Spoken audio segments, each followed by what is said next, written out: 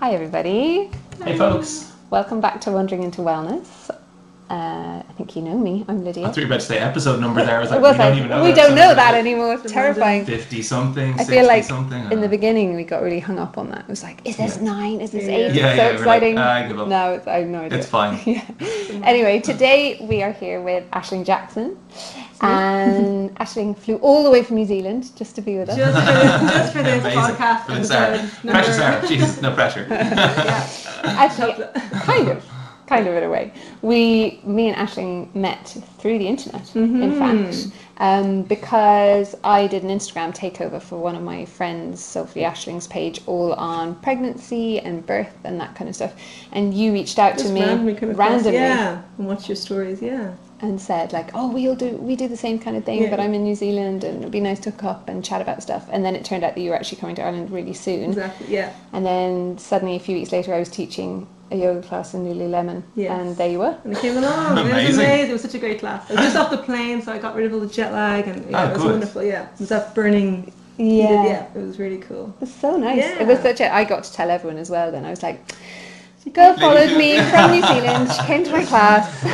I said Liga Boost. It was like a fangirl moment. Yeah. That was awesome. I love that. I love Instagram for those kind of things, for connections. And it is good. Yeah, and it's really nice as well because I think that, especially in the world that we're in, which is kind of pregnancy, birth, and kind of women care, though, isn't it? Really, it's it is a very tribal thing, and it's kind of.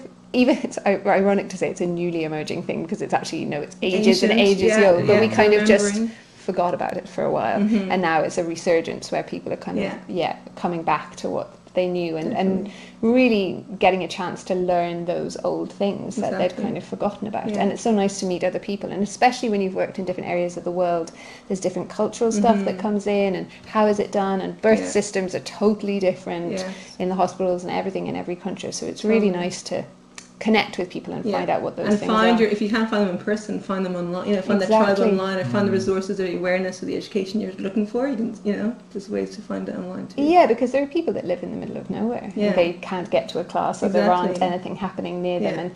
And like that now, people are doing classes online and they are hosting webinars and all these kinds of things. So it's nice to think that those resources are out there. And I think social media has become kind of a bit of a dirty word recently, where people are all kind of like, oh god, it's so horrible. But actually there's a really good thing underneath it all. You just need to find the people who are the authentic voices and have a really good message to share. The light side and the dark side, yeah. So you teach pregnancy yoga and normal yoga? And Normal yoga. I know. And that's a strength, So I kind of focus on teenage yoga. That's one of my passions. And then I'm very passionate about pregnancy and pregnant women, supporting them holistically. So I bring in pregnancy yoga as well. But I do it in more of a circle format. So I do I call them sacred pregnancy circles. So it's like celebrating and honouring the journey of pregnancy and the journey of becoming a mother, or becoming a mother for second or third time. And so did you have that passion, or was that innately in you from when you were much younger, or like when did this thing, was it only apropos your own birth that this began to emerge? Or when? I always love like friendships and having women together and connecting. That's always kind of been something I'm really bringing women together. That's always an innate thing, I guess. And then once I became pregnant myself, I just became obsessed with birth. Read all the books. I had Ina May Gaskin. I had her photograph on my birth altar at home. I was I have a really picture of me and her together. And No I'm way! I'm like a creepy fan. I'm so red in the face. I'm like a 3-year-old beside her. I know. Oh my goodness, I would have cried. I know, it was the best moment. I was channeling her. I was like, come on. She's come amazing. through me. So I guess it just stemmed from that. And then after, through my own birth experience, the things that I found really helped me holistically, I just felt like I wanted to share that with other women, and I felt like every woman should have the chance to experience pregnancy and birth in a beautiful way that's honoured, to honour the journey. Not just kind of like, what annoyed me when I was pregnant, when people, not annoyed me, but people would ask, so like, any food cravings, or what buggy have you got, what pram are you buying? They didn't really ask me like, it's kind of so superficial. Yeah, it's like, well, how are you really feeling, like having a life growing inside? I something a bit deeper. That's the stuff. That's so I want to create a space for women to go deep and really explore. What is this thing? Journey, growing another human and altering that experience. Because it's amazing. You're always like, hang on a second. Even There's now, a life inside me. Like when I think back to it now, I really thought, I remember when I did my pregnancy training and all my birth training way before I had my son. And I was so in awe of these pregnant women that I would see in my classes then, and they just look so amazing in the bellies, and they look so like full, like I felt paltry kind of at the top of the class. I was like, I just want to feel like that, and they must feel like they just have this knowing, like this special knowledge. And I was sure that after I'd had Reuben, I would have this feeling of like, I'm in that club. And it's weird. I look back now and I'm like, it's bizarre that I did that. It's like hard to even remember, not even to remember, but just to believe that actually I grew a human and it came out of me. It's a bizarre thing, because it's such a, I mean, I always think this, if we gave birth to babies that were in eggs and someone told you about some planet where they grew their babies inside their body, you'd be like, what? No. That is crazy. And how they grow and how quick they grow really in those few months. It's just and they come out in this whole fully formed, even what our pelvis has to do to separate, flip the tailbone back, allow them to get out. I mean, it sounds like sci-fi. I know, it doesn't help. Yeah, I know. And then breastfeeding, at every stage of the journey, it's amazing that we kind of just do it. Yeah, we're amazing. Women are. Describe that little process though. Because you've said it to me a good few times before. I don't think we've ever talked about it. This is amazing. This is really. The pelvis actually has to separate. So oftentimes you hear people in pregnancy classes, I'm sure, talking about SPD or symphysis pubis dysfunction, and that's because right between the bones of the pelvis at the very front, we have this kind of little area where it allows, normally that area is fused, but in pregnancy towards the end, around 36 weeks, all the relaxin hormone comes in and it softens that up because the pelvis has to literally separate in order to allow the baby's head to come through. And at the same time we have the coccyx and the tailbone that sits on the back. And one of the reasons that we try and say that it's not as easy for women to give birth lying on their back is because the tailbone is stuck there, it can't flip out of the way, but actually amazingly in labour it actually moves out of the way. Now it doesn't mean that you suddenly have a tail, it's not like this, but it just moves down and slightly out of the way. So that's often why women get that SI joint pain towards the end of pregnancy and also in labour, that they're feeling a lot of sensation there. That's because those joints are moving for the first time ever. It's phenomenal that it does that and that it then recovers. And then maybe does that multiple times in life, like maybe 9 or 10 times, depending on the family. 14, 15, it's wild, isn't it? And to think that people actually still walk after that. I know. I mean, it feels like most of those changes, you make a change in the body, if you have like a significant accident where you break a leg or like break cartilage, or those things don't just like go back to normal. You're permanently, well, you are permanently changed, I guess that is the truth, but you don't usually have a functioning thing afterwards. There's a dysfunction. And I think, and the truth of it is honestly that nowadays we are led to have an expectation that we just bounce back and everything is normal. Bounce back. So there's no back. There's no back. You're moving on. You're a different woman there. And there are. I mean, I still see clients who are maybe their oldest child's 10, and they're still dealing with pelvis stuff. 10 years later. So the reality is, it doesn't just bounce back. There are some hang-ups, and that's why we need to have care systems around us. We need and it also to needs to be individualized, because this is the thing as well. Because like I know you like a hypertone situation. There are women who would be closer to me where the tone doesn't come back naturally by itself, and you need to like treat those as totally different things, like different species essentially, right? But that rarely happens. No, it doesn't. And I think what tends to happen in the current system, and I'm not sure if it's the same in New Zealand, is we get a lot of care when you're pregnant, and then you get care in birth, and then you give birth, and then it's just like, is your baby fat enough? That is basically it. Is your baby putting on weight? And then you're just ignored. If you've had stitches, then they're like, how are your stitches doing? But other than that, it's just like, go on. There's no like rehabilitation program. Go forth, suddenly imagine, just know how to be a mother. And yes, of course, people have done it for centuries, but back in the day, we were all living in much more tribal situations. We were with our sisters, with our mothers, with our grandmothers. We were watching them and knowing what to do. And we go back to our houses on our own. It's more isolation. It is. And it's harder, mentally and emotionally as well. I think it is because there's much more expectation as well to be performing to a certain standard. Like back in the day, it wasn't like cook all the organic meals, look great, make your child look great, do every single activity. Make your visitors tea. Do not make your visitors make you tea. You don't do those things in the first few weeks, Yeah, it's amazing. Stay a short while and give them food. That is it. Like turn up, clean their house. Clean their house, give them a nice meal. And the mums know that. I mean, I had a friend she's had 3 kids, and she was great. She would ring me and be like, I'm passing the supermarket. What do you need? And I felt comfortable to say to her, like, get me whatever ready-made tortellini pasta that I can just chuck in a pan.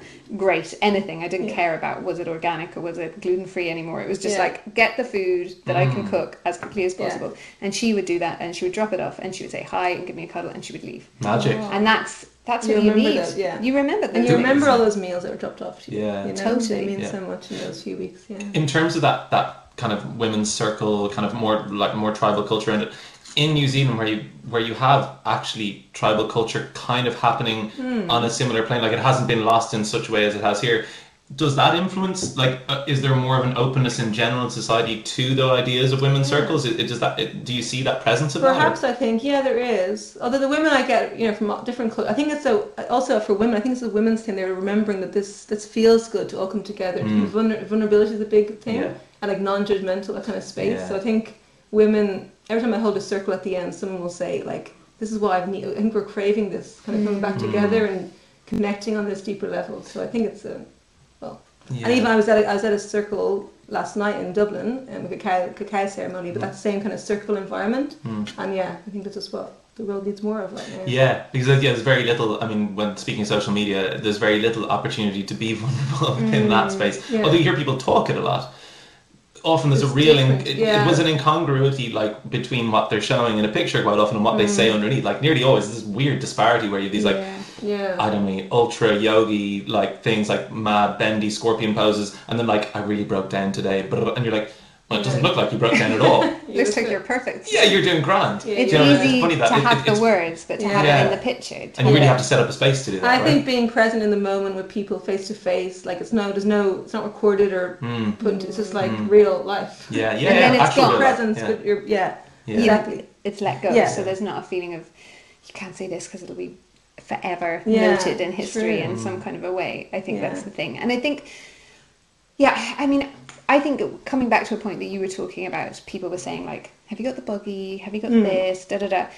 It's like that, and then there's the other side of it where people are going, she's just pregnant, she's not sick, she can just carry on with her life. And there's like these two sides of it, and there's nothing in the middle where it's going like, this is a sacred journey. Yes, you aren't sick and you don't need to be treated like you're sick. You can still go and exercise and climb mountains and do all those things, but also around that there is an honouring that this is a time that is unlike any other time in your life, and you do need to take the time to honour that, because if you haven't thought about your own birth story, what's happened to you when you were born, you haven't talked to your mum about that, you haven't had a chance to process those things. When it comes to your birthing time, if you're holding on to those deep-rooted fears or traumas or stuff that you haven't processed, you're not going to be able to open and let go. Exactly. And I think there hasn't been an honouring of that, or a space for one to honour that. It's either chatting with friends, or it's a medical, talking about the birth or how many weeks you are, what size the baby. It's not like how you're feeling or how you're processing leading up to it. And like you said there, it's so fascinating that, like, especially for women, so say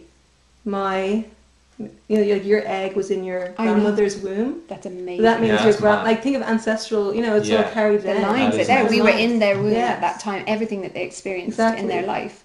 And then it goes back and back, it's just... It's quite crazy. And our grandmothers were in the war. I mean, that was wartime. So think about the trauma that they were experiencing. And survival, living versus thriving, and how that affects, scarcity and all of that kind of stuff. And I think, that's carrying down through us. And it's a different kind of a lineage that, I think now there's this thing of... It's just, we just came to swing on this pendulum where it's either you're just... Must provide all the excess because I had none of the stuff. Or vice versa, must have none of the stuff because you've had way too much excess. Yeah. Do you know, like, always you always notice in clothes fashion, when it's a time of plenty, clothes fashions, like ultra hip ones, are like all the ripped jeans, all the torn, shitty, like broken stuff. And then when there's a time of like whatever, just not pussy or whatever, everything be really proper, really, really restrained, really tight lines, really kind of like, and it always looks really like, I'm dressing up, So it's like people always want to perceive it like in a time where there's loads of stuff around, they're like, no, it's cool, I don't need any stuff. When there's nothing, they're like, oh no, I have all the stuff, I'll be okay. It's like that need to project that is really strange, isn't it? And I think certainly the women that I come into contact with, they do one or the other. They either go into pregnancy and they're like doing all the things, really alternative, or they're just like, look, I'm just coming to class to get fit, which I'm told I go to, and then I'll leave before Shavasana and off I'm gone. And there's it's really hard to find that middle thing where you're like, it's okay. It doesn't mean that you're an airy fairy hippie person. if you also honor that journey and the emotions that are coming up. It doesn't have to be that. Like it might be that you're kind of like us and you're more on that side of the spectrum, but it doesn't necessarily need to be that way. It's just about understanding what are the hormones of birth, how are they going to affect you, how are they going to affect your birth journey, and then going, okay, I need to work with those. And the reality of that is, if I'm storing fears, if I have anticipation about things that are coming and I haven't acknowledged them to myself, there is going to be a sense of putting on the brakes. And and that's reality. It's so weird that the medical model doesn't allow for the space for emotions, equals hormones to become literal in terms of their dealing with you. Isn't that it's insane. I mean, because ultimately they want you in and out, and if they want you in and out, they want you to have a super relaxed birth. They want you to be able to relax. They just like invert that thing. Like it should be, everything should be like Palo Santo and friggin' like little touchy massages on the shoulders and really, if they want to have the model to work the way they want, and instead they set up it's like the super rigid thing. Do you see that in New Zealand as well? Is it very different there? It's different in New Zealand, I think I guess on that point maybe like it'd be nice not to allow the system to dictate how you, just allow yourself to feel the spectrum and not have to, that's only one part of it, the medical, going for that appointment or whatever. But in New Zealand it is very different. It is amazing. If I had another child, I'd probably have child in New Zealand again. She said it here first. I said if. I'm happy with my little boy right now. But what's his name? Oisin. Nice, But so in New Zealand we had you choose your midwife, so you have a range of midwives to choose from in the town, and that midwife sees you all the way through your pregnancy, is there for you at your birth, and then sees you up to 6 to 8 weeks after birth. So they come visit you every day at the start, and then every few days, and every week. And I had I actually had an Irish midwife. And she was amazing. And do you have the choice, home birth, birth centre, hospital? Yeah, you can choose. So she was very home birthy, so I chose to go for home birth, but I might tell you later on, it didn't actually transpire. Well, it started off as a home birth, right? But it ended up in hospital. Okay. But you can choose, and there's no talk of money or how much it costs. You just choose where you want to go. There's no. Wow. So I think what's the reality of here in Ireland is that we're missing the birth centres, and it's been a movement the midwives have been trying to push for a really long time to try and get birth centres here. It makes so much sense because everyone knows our hospitals are massively overcrowded, and there's so many stories of women going in and they're literally just standing in a waiting room, walking up and down because there's no beds, and it doesn't make sense for anyone. I mean, the hospital staff are under massive pressure, and then they can't give the best model of care if they're under massive pressure to get people in and out to try and give them beds. I mean, you know that yourself. You couldn't possibly operate and be your best self within that model. But at the same time, women are having to choose between home birth and hospital, and like you, for me, home birth was the obvious choice, but for lots of people it's a huge difference, especially on your first baby, to go home birth or hospital. And we hear so many stories, and there is so much fear that it feels like you're like, well, if I choose home birth and something goes wrong, everyone's going to say, well, it's your own fault because you chose home birth. Whereas if we had a birth centre, there would be that midway ground that people could have, and that is a bit more that way. There is the candles and the birth pools and the soft padding, and it is a bit more like a home from home kind of environment. It's a different thing. And so during your birth then, were you attending pregnancy women's circles as well at that stage? So I was going to pregnancy yoga. I think I kind of created the circles because of what I was missing in my own pregnancy. I wanted to have more spaces to be heard and be seen and listen to other women and connect to women on a deeper level. So when I went to pregnancy yoga and read lots of books and got all excited about it, but I didn't have that circle. And during yoga, did you begin to feel a little blip of that, like, oh, this is kind of the thing? Because it is kind of the thing, right? I mean, because there's usually you have an element of fusion of energy in the room. You're moving together. You're kind of feeling the thing together. But it's still it was a bit more. I guess when I was doing it, it was a bit more like yoga class, and then you go home. It wasn't it wasn't really sharing and getting to talk. That wasn't part of it. That wasn't part of the one I did. Okay. It depends as well, I think. On the studio, like in my classes, I always have the women sit in a circle. So you have that, which is nice, but it very much depends on the studio, what vibe comes out. Not even at the beginning, everyone shares their name and how many weeks pregnant they are, and then we talk about a different topic each week. Could be, do you have a fear, or do you know what sex your baby is, or is there anything you're excited about, or just how are you feeling, whatever.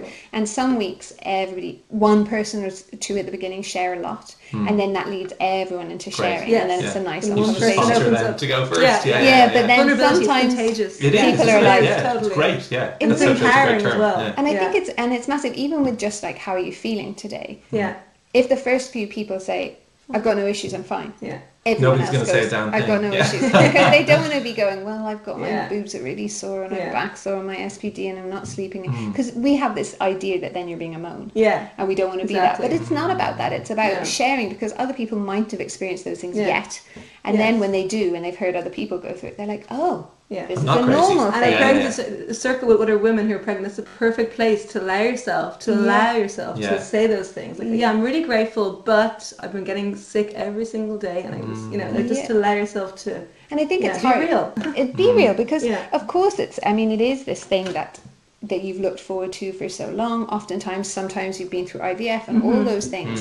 There's this expectation from society that you cherish this and you just love it and you love pregnancy.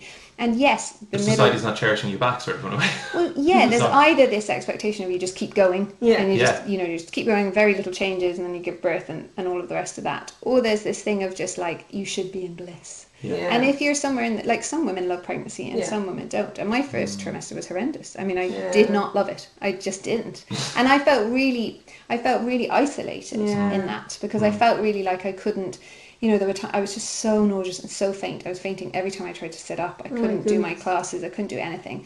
And I was really feeling resentful at that point. I was like, what is this? And then guilty for feeling resentful. And also not feeling like I could even say to anyone that. Yeah. Because you're just like, do I dare say it out loud that I feel this terrible feeling? And then you're holding on to you. And then, when you hold on to emotions, they go into your body. You're holding on to that tension. And you're bringing the tension. The tension's making it worse. And the whole hormones, thing. You need to be as calm as possible in pregnancy. Avoiding stress, avoiding things that will cause you, and as avoiding conflict. Up, you just need to stay in that place. Happy and hormones. For them, because it's their patternings growing inside you as that's happening. They're experiencing everything that you're feeling. So it makes a lot of sense for you to be as calm and as happy as possible. There's a beautiful book by, I think it's Deepak Chopra, I can't remember the name. Enchanted. That's the first book I read. And it's beautiful. It's all about, like, just everything you're experiencing the baby is on some level. But instead of feeling guilty about that, 'cause that's where you go first, just actually spend time every day just connecting and sending good energy from your heart to the baby's heart, and just having that, good vibrations all I think around. It's also the thing that, like, self-love,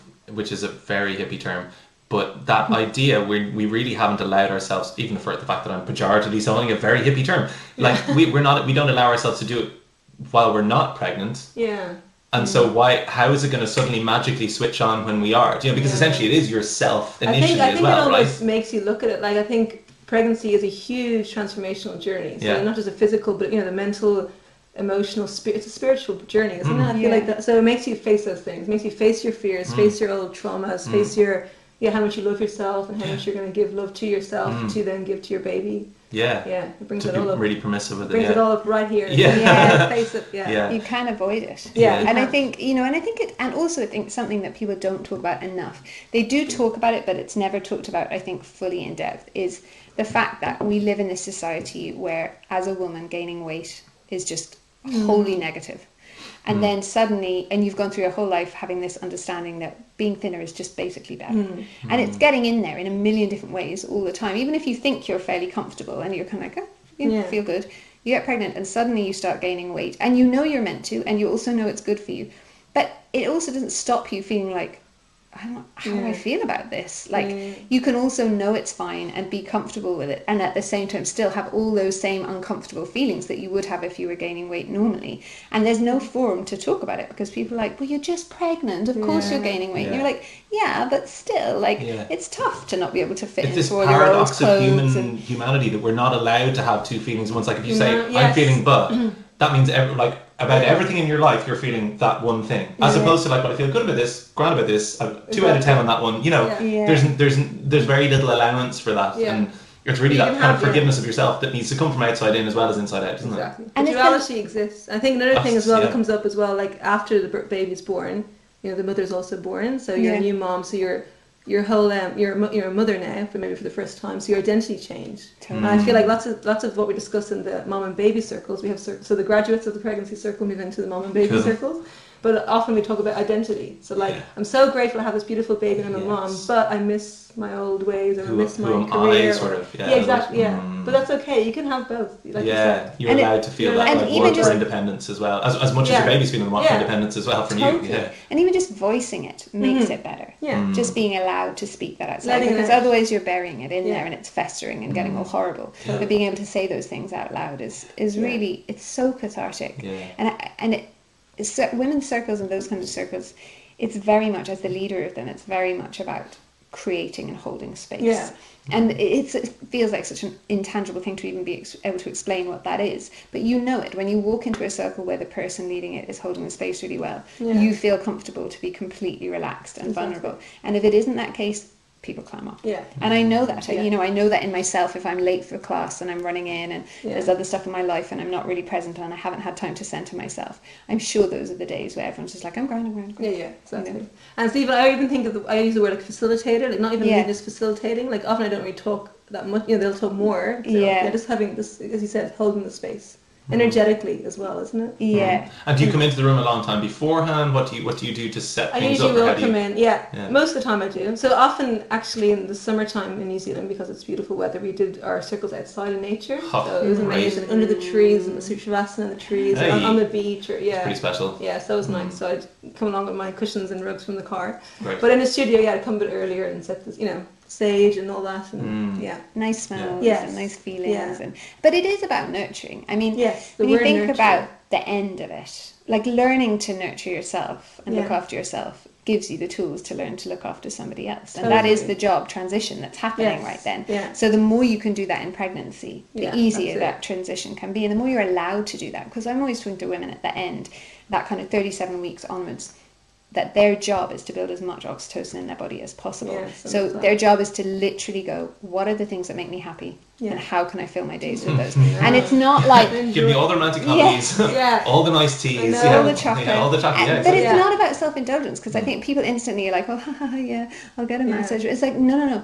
This is actually your job. Because your birth is going to be so much smoother for you and your baby and your partner and your care provider if you go into it with a massive amount of oxytocin. And it's the same in so many aspects of life as well. If we take our job as being joy, like our actual job for ourselves being joy, then the only way that will go is better for everybody else outside ourselves as well. I mean, I say this as a full hypocrite because it's something I really try and do and really don't embody as much as I'd like to. But it's a practice, isn't it? It's a major practice, and it's like the sense around indulgence in it is so unhelpful. So strong as well, though, isn't it? It's a bummer because it's internal as well. I mean, that patterning is, unfortunately, I think that's really a human thing. It's not just a case that our parents have taught us that way. It's really a part of the human condition to kind of to feel bad for having too much of whatever, TV or lemonade or whatever it is. Or even just like energy. Or energy, you see, like my son is like a massive energy kid, and like that is a source of massive criticism from everyone, and also from me at times. Where you're just like, he's just too much. Like there's just too much going on,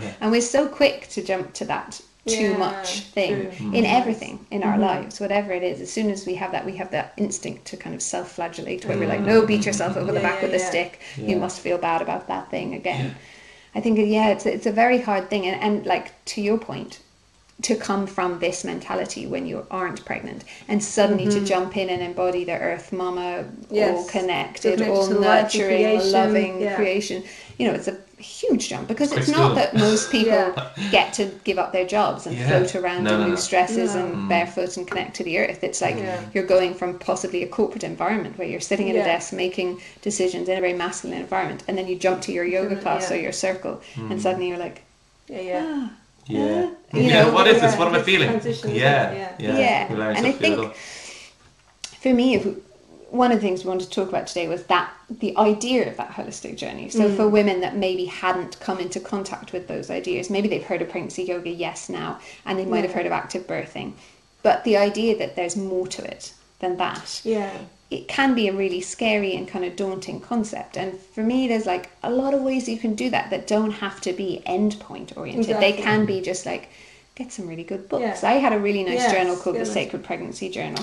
And it wasn't kind of like massively hippie or anything like that, but it was just like each month it would have a different pointer of that you might look at in your life to deal with. So it might be like, talk to your mom about how your birth was and over a cup of tea. And then you might go and do that, and then you would journal about it, and then it would give you facts about where you were in your pregnancy and interesting things, or what might be good supplements to take at that time, or what might be good nutritionally or whatever. And then the next month it would have a different focus, like have you looked at how your relationship's going to change afterwards? Sit down with your partner, and it would have a little meditation. That's a great topic to discuss. It's a huge thing, and we forget about it massively. We just think about like, there will be a baby. Okay, so we know that's going to be different, and we think about we're probably not going to get much sleep. And our body's going to be different. And we know that. Spare room, little room, more storage. More stuff, all of that kind of thing. The practical things, but that tangible thing about like, how are our roles going to be? Are we going to take traditional masculine feminine roles? Like, how are we going to relate to each other? How are we going to make time for sex? How are we going to make time for romance? Like, what is that going to feel like? How are we going to nurture each other? All those things. I feel like everyone should go through like couples counselling in pregnancy to like prepare them for that thing afterwards, because it's a phenomenal change. I mean, it is, and it's so sudden. Exactly. You don't know when it's coming. Like, whenever in your life is there something which is going to change your life forever, and you're just waiting. You're definitely like, learning. is it today? It's a learning on the job thing, isn't it? Yeah, totally practical. And some people are better than that than others. That's the thing. And I think what the key point for me that seems to come up again and again is we've lost our elders. Back in the day, we would have had elders who would have been teaching us, who we would have gone to, who would have been present, who would have been showing us where we were going wrong, or anticipating that, or showing us by modelling.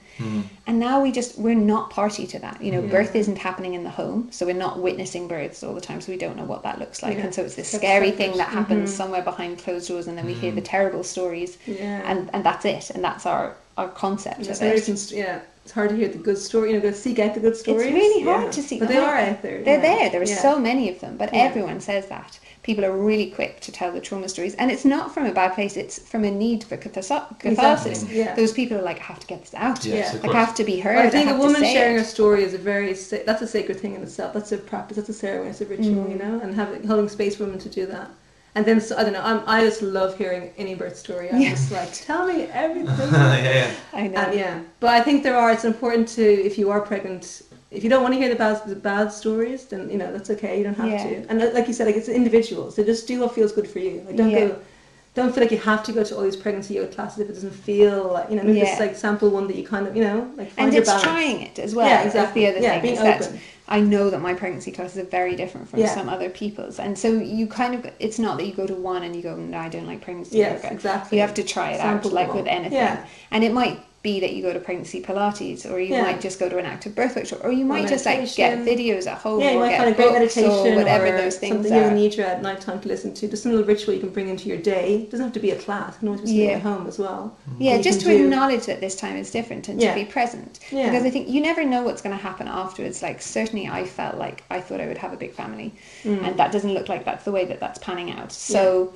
I feel like if I had known that was going to be my only pregnancy, it would have had a very different spin on it. Like, I would have been much more honouring of like, this is the only time I'm going to have this day in this pregnancy ever. And then it would have made that whole thing, all the tough stuff would have been much easier, because it would have been like, well, this is only happening once. I know. And this is, but when we're always in the future, we're like trying to race through the thing to get to the good thing at the end, thinking, well, I'll have time to do this again. I'll do it again another time.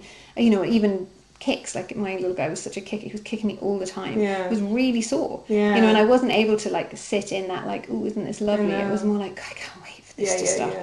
And but that's the thing, not everyone loves pregnancy. No, everyone's different. So just be where you're at. Did you love it?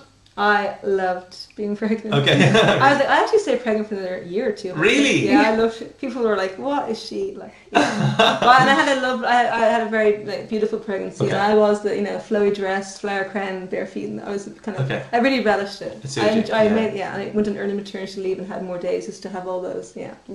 But then I was kind of, I guess, naive at the time, thinking if I read all the books and journal all the affirmations and listen to hypnobirthing every night, I'm going to have the most amazing home birth in the water. And then I learned a beautiful lesson in the first number 101 of motherhood, which is surrender. So just surrendering. We can't control things like children, births, anything. So just So that's always a lesson to practice. But so I started off. Will we go into the birth story now? We're going there. I'll segue. Yes. Okay, look, you love them too. I'm into it. Go. So I started off at home in the had a birthing tub in the. How many weeks were you when you? I was 3 days overdue. And in New Zealand, what is it? Do they have a birth date, or is it a birth month, or is it a birth week? They give you a due date. Okay. But I think estimate date. You have it in your head as an estimate, yeah. And how long do they let you? Do they let you go over? Like, how is that? Just let you go. It's very I always felt like it was my decision. Like, it should always be the woman's decision. It's your body, so they can guide you. Obviously, the doctors have they are doctors who, but it's your decision. They can't tell you to, Here they can, though. Yeah. Very much. Oh, yeah. Wow. You get a very short amount of time. Yeah. To 10 days over. Or less, isn't it? Or 4 days or something. Yeah, it depends whether you're going home. Like home birth, you're going to have longer. Yeah. But hospital birth, it depends on the hospital. Each one has a different policy. Yeah. And then it's going to depend on how's your baby growing. Yeah, of course. And they're all going to have different. I'm not sure what it was. Maybe it was 41. Well, yeah, my midwife was like, let's not worry about that. Let's just, she was very kind of keep me present. So 3 days after, I just started getting I had Braxton Hicks the whole way in the end, so I didn't know what was early labour, what wasn't. Explain that. Braxton Hicks is that kind of contraction without it's not real labour, but it's preparing your uterus and getting ready, so you feel it tightening. And then so you kind of just stop and almost like a cramp, but not very comfortable. It's different it's when you weird. get it. It's kind of a bit like if you've eaten like so much too much food, and your belly just like rock hard. Like that all of a sudden you're like. And you can't really breathe, like you can't expand into the thing as well, and then it's gone. You're like, oh, thank God. Wait, so your diaphragm's sitting right above the womb thing, right? That's insane. Yeah, and everything, all the organs, the entire time. Everything is. It's mad how much. It's amazing. And your diaphragm, your pelvic floor, like almost working in unison together. Active, passive. Yeah. Okay. So I was having mild contractions and or rushes, as I call them. I wasn't calling them painful, So in the evening time. Also, I think when you go into labour, like the time of day or night has an effect. If you go to labour in the evening time, you have no sleep all night, and then all next day you're going to be more tired. Yes. But if you have a full night of sleep and then go into labour in the morning, you're already ahead of yourself. So I went to labour in the evening. So all through the night I laboured, and then my midwife came over around 6 a.m, and then we laboured all morning, and then it was all going really well, and I went through the phase where I felt like I can't do this anymore, but I don't want to say it out loud, but it's actually getting really hard. But then I remembered that's transition. I know, and then good. You're like, I want to vomit. I feel really sick. I'm going to throw up, and then I vomited. Oh, hang on, that's transition. I read about this. Yes, we're getting closer. So I think all the reading there was helping me. And then I got to the pushing stage, and he was in a good position. I fully dilated, but then something happened where he must have turned his head, or who knows. Just before you go into that, just for one second, what's the transition phase actually? What's happening with the transition phase? So, in your contractions, just to use the technical terms, the cervix is like this. It's pulling, the contractions are pulling the cervix up and out like this, so that the cervix opens. And then when transitions come, it's so confusing because you've just got used to the sensation of the contraction. You might not be loving them, but you know what's happening, you know what to expect. And then suddenly what happens is the top of the uterus pushes down as an ejection reflex. So it goes from this to this, and it's a completely different feeling in your body. And the transition between those two things, the transition between that to that is transition. And at that stage, because it's so different. It's like a really acute moment. Oftentimes you can be sick, or you can have diarrhea, because obviously you're trying to clear out all the passages so as much room as possible for the baby to come down. It doesn't energy. It doesn't happen always. Like, it didn't happen for me, the being sick thing, but it does. It's really common for women to say, I actually can't do this anymore. I think I'm dying. I'm done. I'm done. I can't do it now. Wow. And, so sorry. And that's really common. And I think, like you said, for me, exactly that. Having read all the birth stories before, when it got to that point that I said that, I was suddenly like, it's transition. Yes, exactly. And then you're like, yes, because you know that then you're moving towards the pushing stage and you're nearly at the end. Yes. So in your head, mentally, it's a totally different thing. So I think in that situation, information is so powerful. It is important. Yeah, it really is. But then it does get to a point where it's almost like, okay, so what's happening next? Totally. You have to not be too much in your head. You have to be in your body and be that kind of primal, have that primal energy. So anyway, so in the house, in and out of the water, in the pool, on the bed. So my mortar's broken in the toilet. And then pushing. And then something happened. He was, all of a sudden, he wasn't in the right position. He was stuck. His head was a different way. So instead of like here, it was kind of the forehead part. And my lovely midwife was very, giving me some tips and trying again. And she said, we could wait maybe half an hour, but maybe we should think about hospital. I was like, no hospital. I haven't even packed a bag. I'm not going. I was a bit stubborn. Yes. I'm like, hang on. I remember reading this pelvic something that was called like pelvic squeeze I read in the Ina May book. So I was like coaching like my partner and my midwife, push my hips together in the next contraction. So I tried lots of different things for a couple of hours. Right. I was being very persistent then. Okay. Hadn't learned to surrender just yet. Anyway, eventually I did surrender, and we went into hospital. But it wasn't your normal, like, it was me walking in with a towel to my leg saying, "I don't want to be here." I was not gracious. And but they were all lovely, and they were so nice in the hospital, amazing. And anyway, I won't go. A few more hours of trying all different things, and all the things I didn't want to have. I didn't want any medical intervention, but I had, in the end, I opted for an epidural, and that was actually very relieving. I'm no longer against when they're needed. So. And then in the end, the one thing I didn't want to have a C-section or cesarean birth. I had a cesarean.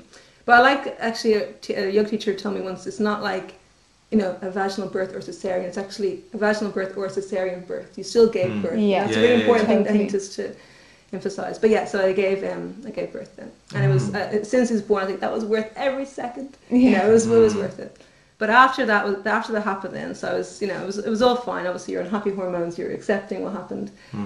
But then afterwards, a few hours after that, we got back into the room and it was breastfeeding. It was lovely. And then he got checked over, and they thought he had they actually thought he had a tumor, was mentioned, and they wanted to fly him for surgery, emergency surgery. So the very next morning, he was born in the evening time. The next morning, they came in and told me he's got to go to hospital, and you can't go because you just had a cesarean section. Yeah. Oh my God. So they flew my husband and him up in an ambulance, an airplane to Auckland, and I was left in Gizzy on my own. Terrifying. That's the toughest thing. Just not quite what I had manifested, No, at all. So then I had to have a day in about 33 hours where I was separated from him before I got to fly up there. Amazing hospital midwives. They're actually letting me express into a syringe colostrum. Really? And if I couldn't have gone up there, they were going to fly my milk all the way up there. Really? That's amazing. That's how amazing New Zealand. Yeah, isn't that amazing? But anyway, eventually then I was flown up a day and a half later and got to bond with him, and he had surgery and he was fine. It was no problem. Phew. What was it though? It was just he had something, a growth of some sort. They were worried about it, But it was all good. Jeez, wow. But it was just one of the, but I think I was so in shock of just kind of overcoming the birth and, healing and on pain. So I was really processing it, but my poor husband was already thinking all the worst case scenarios. Of course. And having to leave you must have been really traumatic. Yeah. Because it's such an instant thing of suddenly, it's always been you two looking after each other, and suddenly it's and now you're parents. And you're a family, but now you're separate, So it was all...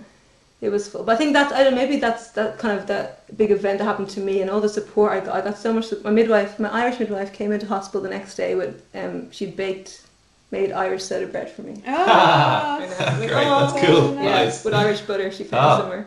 Talk about nurturing. Exactly. So it all ended well, but it just gave me a huge lesson in you can't just make things happen the way you want. You have to totally surrender, and also.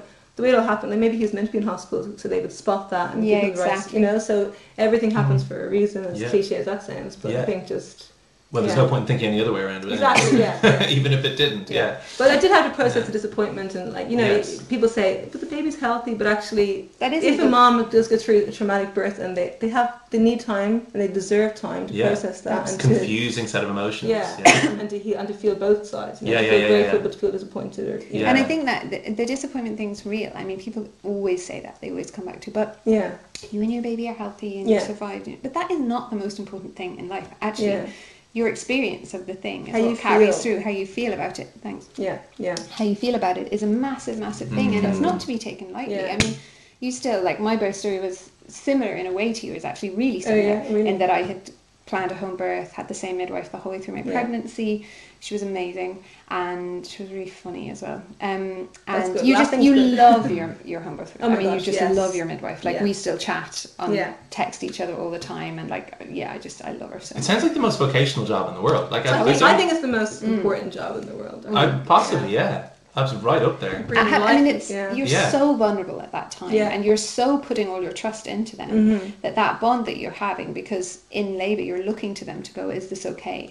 And you are literally giving your life and your baby's life over to their hands. So you really need to have that deep trust. And they're seeing every side of you. Every side of you, when you're angry, when you're sad, when you're scared, all of those moments they're seeing, and they're seeing the intimacy between you and your partner as well, and knowing when to step out of the way and knowing to stand in, It's just such a they're incredible. Pretty nuanced role. They're amazing. Totally. Midwives are, they're amazing. They're totally amazing. They should be paid a lot more. Shouldn't they though? Yeah. And afterwards, because of that home birth thing as well, she came to my house every day for 2 weeks afterwards. Oh, wonderful. And I couldn't have done it without it. The day that she left, I cried so much. Same, I cried. I can't believe I'm not going to see you like my best friend. Yeah. Like, I can't believe I'm not going to see you anymore. It was like, it felt so, it suddenly became transactional because it was like, well, this is over now. Yeah. And the payment is finished and the thing. And you're like, client. Yeah, what? No, I'm not a client. But I was the most special one, obviously.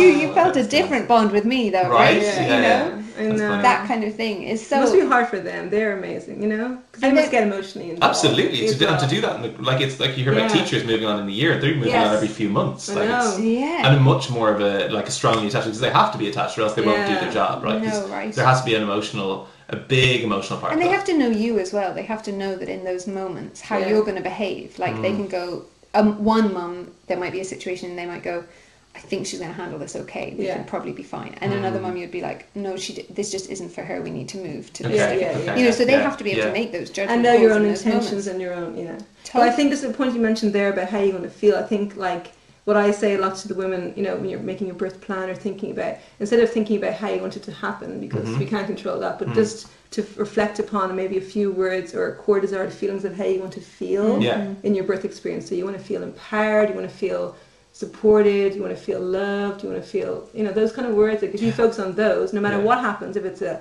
emergency cesarean section or a half an hour home, you know, whatever happens, if you just felt empowered in the process, that's the most, I think that's really key. And I think it's very hard for us to not, you know, and that feeling thing changes it massively, doesn't it? Because for me, like, I had to transfer at the end when his head was crowning already.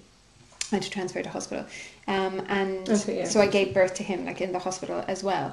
And for me, there was definitely regret afterwards of like, because it turned out that we probably didn't need to transfer in the end as it was. And you know, at the time I was totally fine with it. Like when they told me I'm going to transfer, I was just like, oh, whatever. I mean, sure, his head was half out. I was like, I don't care, whatever it happens. But afterwards, the fact that I wasn't in my home was a massive thing for me, because I felt really uncomfortable in the hospital, and we'd left our dog at home. It was completely unplanned. We hadn't bought any clothes for me, any clothes for the baby, any nappy, nothing. So like everyone was naked. My pool was still in the living room. Yeah, totally. I have some amazing friends who went back and just sorted that out. I know, but you know, when you're feeling stressed and you don't have a phone charger, you don't have it, and you're suddenly like, I'm just in this hospital. I was totally unprepared for this. And you feel really like, you feel like you've been robbed of that thing that you were expecting. Like, had I been at home, it would have been like, and now we go get cozy in my bed and we snuggle up and we go to sleep. And that was really the imagining that I had in my head. And it wasn't so much about the birth process itself, but it was like the bit afterwards, the feeling of being comforted and being nurtured. And I didn't feel that afterwards. I felt really scared and I felt really left alone.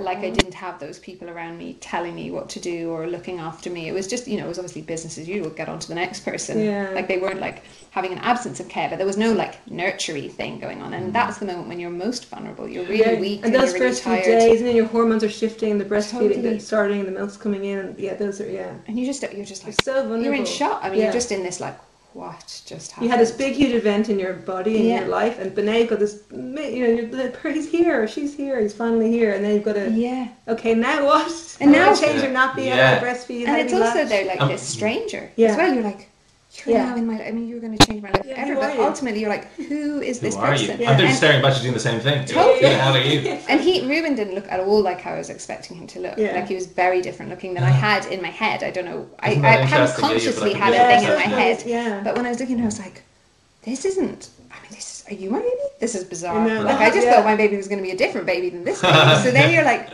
okay, so this is us now, and you're kind of getting to know each other then. And it took a while. Like it definitely took like the best part of 2 weeks for me to finally go, oh, okay, I know you. Like, and that's that's common. You don't always give an instant, you know, connection. No, and people talk about this, like you said, like afterwards you're on that happy hormones. Like I didn't have that. I didn't have that big high of happy hormones, and I'd had what I felt like was pretty textbook birth. Like everything went great, but I didn't have what I was expecting to have. And obviously, in retrospect, the shock of the transfer to hospital, even though it didn't feel to me in that moment that it was shocking for me, must have inhibited that massive oxytocin release at the end that people do get for me. you know, and in your case, it was still a shock, but it didn't happen for you.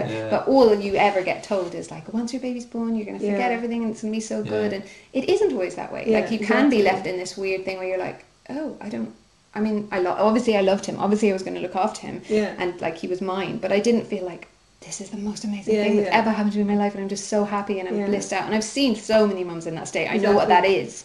I definitely didn't have that. And I was so glad to have my midwife when I got home, because she was like, listen, this is how it was for me as well. Like I didn't get that grows. And just like when you meet people, some people are instant connectors with people and some people take a little bit of time to warm up to them. And that's what happens with your baby. And I thought, like, more people need to know that, because for me it was terrifying. It was like, oh my god, is there something wrong with me? Like, do I not have enough love and that's why you need that, you know, the wise women. So you know the 5 pillars of postpartum wellness. There's 5.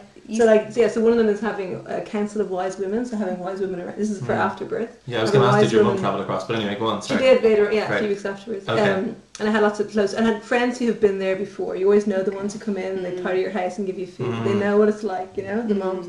So a council of wise women around you. Proper nutrition is so important. You need to eat like extra meals, especially if you're breastfeeding, extra meals, or even not if you're just healing from birth. Rest. I love how it says rest, not sleep, because let's be realistic. It's like just some downtime. Just being still. Just choosing to, you know, you can do some breathing or some that kind of thing. Bring that in. Connection to nature is a really important one as well for well-being. So even just getting outside and fresh air. I know it's Ireland, but fresh air. And then the last one is touch. Okay. Touch. So not even like even your partner giving you a hug or anyone giving you a hug or just touching your baby, skin to skin. Just that touch is really important for new mums.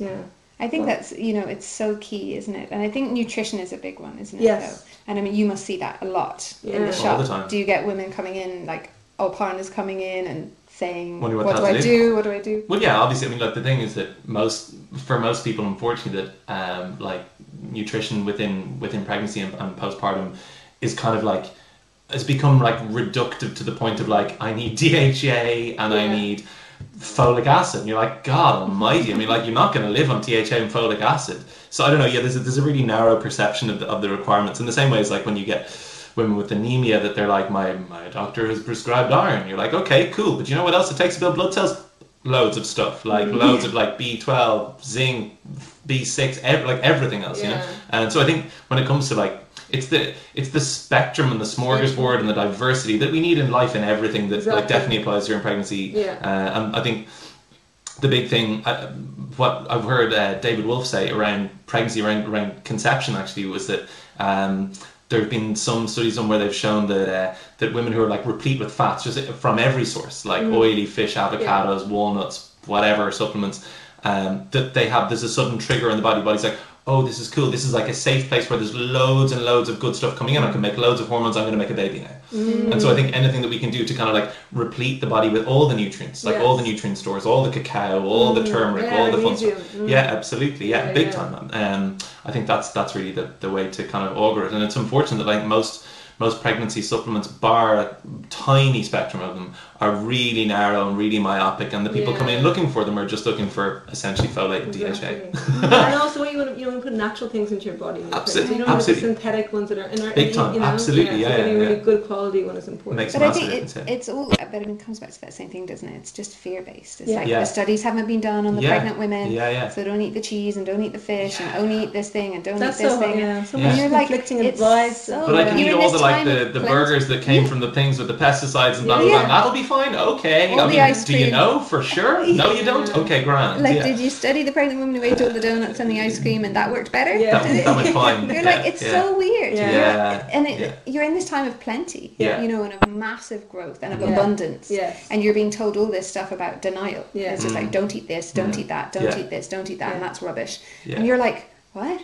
And you're also then being told, don't eat too much because you'll put on too much weight and you only need a tiny bit more. But everyone's body is different. And you're starving and you get in this, you're like, I'm starving, but I probably shouldn't eat that because I'm only yet to eat the amount of a Mars bar a day extra. Otherwise I'll put on too much. And you're like, but sometimes the baby's growing massively and then sometimes it's not. It's exactly. You have to be able to fluctuate with those things. And also I think when you're pregnant, you're just so much more in tune with your body. So if you just quieten out all that noise and just tune into yourself. And, you know, intuitive eating, just like, what does my body actually really need today? Yeah. And maybe it does need more carbs and more fats and more, you know, or maybe some sugar because, you know, milk's sweet, but, you know, in moderation. It's all just tuning into what you need individually. And have you always been good at that with yourself? Is that something you really? Because you seem like you might be quite cerebral. Am I wrong? What does that mean? Who? Like, I don't know, somebody who's like quite like bookish a little bit, like in terms of like I read, like when you're saying you read all the books to know what would happen. Is that the only thing you've applied that in that principle? I gotta go through phases. I used to be very kind of strictly vegan or strictly something, but now I'm more intuitive. Like I eat, I don't eat dairy because it doesn't really grate me, but I eat eggs. And, But I did think I'd be very, very, very, very healthy in pregnancy. But I did, you know, want chocolate and want, you know. So I think it's all this balance. Yeah. But I really am interested in like nutrition and especially. I breastfed for over 2.5 years. I felt really depleted after that. So I've been. Jeez, I'm not surprised. Yeah, so and he's like a big boy, you know. So I really am into just replenishing myself with good nutrients and flooding my body with all the good things now. Yeah. And what's he like as an eater? He's good now. Yeah, he's good. He's staying here with his nana and granddad who were sneaking him biscuits when I'm watching. So I'm trying to be a bit more a little bit okay. Yeah, okay. But he's pretty good. Yeah. Okay. We used to live in Mexico for a few months, so he loves like. Avocado. Oh, he's got all that stuff in him. That's great. Waters, so he's all into that. Brilliant. So he's you'll be set. Yeah. Nice. He's not like some perfect, amazing, you know, but he's We aren't. There aren't any. There isn't such thing. Yeah. Surrender. Yeah, and I think that is the biggest lesson. I mean, people always talk about like, well, being a yoga teacher, like it must be such a good preparation for like pregnancy and motherhood, and I think they're always talking about it in this terms of like, well, your body must be really fit, and you're like. Actually, it's about flexibility, and it's not about flexibility in body, it's about flexibility in mind. And it's about being able to go, this isn't how I thought this was going to go, but you know what, it's going to be okay, and I'm just going to let myself go with this flow, and I'm also going to let myself be upset about that, and I'm going to let myself like grieve the loss of what I had thought and all of those things. And I think your practice is this massive support system in those times. There's so much stuff that when I was really struggling, if I hadn't had breath practices or I hadn't had like meditations or I hadn't had yin yoga, it's not about. I really think. I mean, it took me I didn't put on a huge amount of weight in pregnancy at all, but then I struggled really with breastfeeding, and I had to eat so much to make any milk that I put on a lot of weight afterwards, which I wasn't expecting at all. And then, not a lot, I mean, it wasn't like I ballooned, so it's not fair to say that, but I put on a lot more than I'd put on in pregnancy anyway, and so that was a surprise for me. And it took me, you know, even with my job and being really physically active, it took me like a good 2.5 years to get back to anywhere near the kind of body type that I had before. And I think that's how long it takes. I think we have to really give ourselves a lot more time, and I think the message that we're getting constantly in the media is that you should get back to your normalness like much quicker. And it's not, firstly, like you said, it's not about getting back, it's about like moving on. But it's also, of course, we have a sense of like, I want to have a little bit of my old life, and I want to get into my jeans that I love, and all those things, and that's completely fine to want those things. But I remember my midwife saying to me, like afterwards, like a week later, I was like, when is my vagina going to feel or look like anywhere near normal? And she was like, I'd wait like a year or so. And it was a really good thing, because had she said like a couple of months, I would have been like, your expectations. But a year or so I was like, okay, so all bets are off there. Like we don't have to think about that then, we just give that time. And I think it's like, you know, we're postpartum and we're postnatal like kind of forever. Like have you had a child in the last 6 months or the last 3 years or the last 10 years? Like, have you had a child? Have you given birth? Has your body grown a baby, you know? Yeah. So I think, it's different. It just is different. And, you know, I feel, I'm sure you're the same, you know, 5. So for me, my son just turned 5. In my practice, there are certain things that just are off the cards for me now still. And I know that my core integration isn't the same at the top where there was a tiny bit of separation. And I know to be really mindful of my sacroiliac, and one of my hips is still a little bit wonky and it can pop out really easily. And there's loads of things that you just have to be more mindful of. Exactly. And you don't know those things before because you don't know how it is to inhabit that postpartum body. And it really is, you just don't have the same things, because like you said, when you're giving of yourself to create a life, you have given, you know, and of course you get back in loads of ways, but there has to be an acknowledgement of the fact that you gave of yourself for so long and you are continually giving of yourself, and so you don't have those same stores of just like Exactly. Rejuvenate, bounce back, do those things, and so we have to be a little bit kinder. And honouring that too, honouring the fact that you did, you know? That you did that work. And I think that's why if women are going to postnatal classes, it's really important to find someone who really knows what they're talking about. Exactly. Because it's not about going to it really frustrates me when people go to a postnatal yoga class and it's like, just like, get back to your body, fitness, and you're like, no, hang on, but do you know what it's like for that woman who hasn't slept for 3 years? It's what she needs is a totally different thing. You can having the concept. I know I didn't have the concept of that before. I knew how it was to be tired, but not like the level of tiredness that I've had. I mean, it's just you can't push your body in the same way, and it isn't what your body needs. Your body needs to replenish. Or if you're still breastfeeding, and you've still got relaxin in your body, you're going to have joints that are really soft and loose and aren't supported, and you need to look after them. Or if you've had a C-section, you know, all those different things are different. So the one thing that I would really plea for women is go to the classes afterwards, get support, go to circles, but make sure you find someone who really knows what they're talking about, and the focus isn't like exercise based solely. Totally. It's and like I think support. as well, like, you know, you've given birth, you become a mother, so you've softened, like physically you've softened, also energetically you've softened, you're in a more feminine state now, you're in a more yin energy, so just to like embrace that.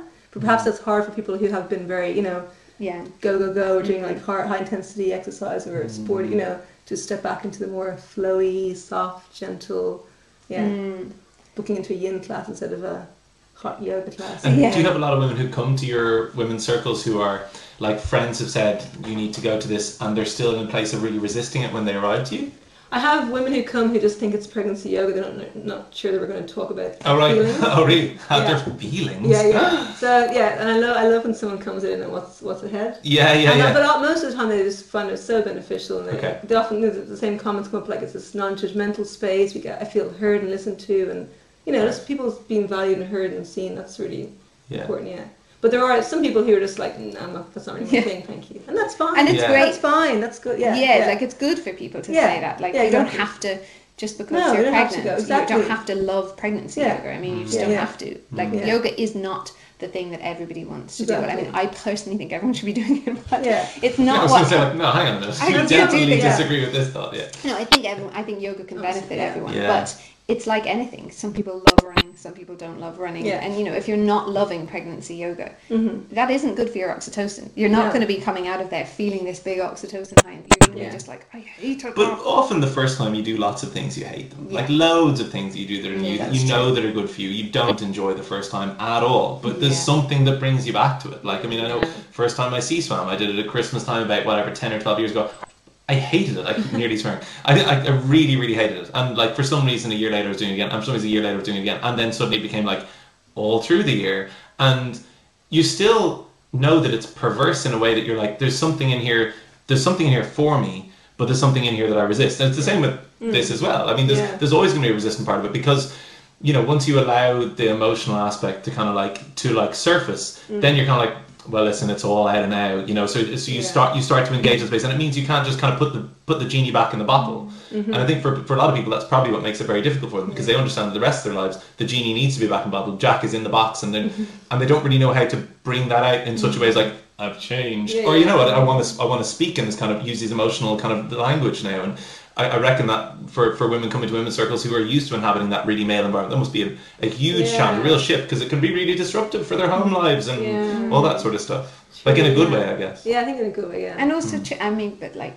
it's been said a million times, but change is really uncomfortable. And like, sometimes for some people, just the change of pregnancy enough is uncomfortable enough. You know, and they're still they're dealing with that every day, because there's no 2 days that are the same, and everything is changing constantly. So sometimes it can be like, you have to meet yourself where you are. You have to be like, this is enough for me. I don't have the space or the capacity right now to go into a room full of other people. And some women feel very like just coming into their cave and nesting, and they don't really feel like going out and, you know, expressing themselves to people. And that's so they should honour that then as well. But it's about the fact that I think for me it's like letting people have the knowledge that there are options out there, and that's it. I mean, and for me that's what, like, for this podcast we're going to be going on and talking to different people and experts in different fields around pregnancy and birth, but for me this was about like people being able to hear some birth stories, hear what it is that we do, and know that those options are out there. So if it's something they're curious about, they can go and find it online. Or like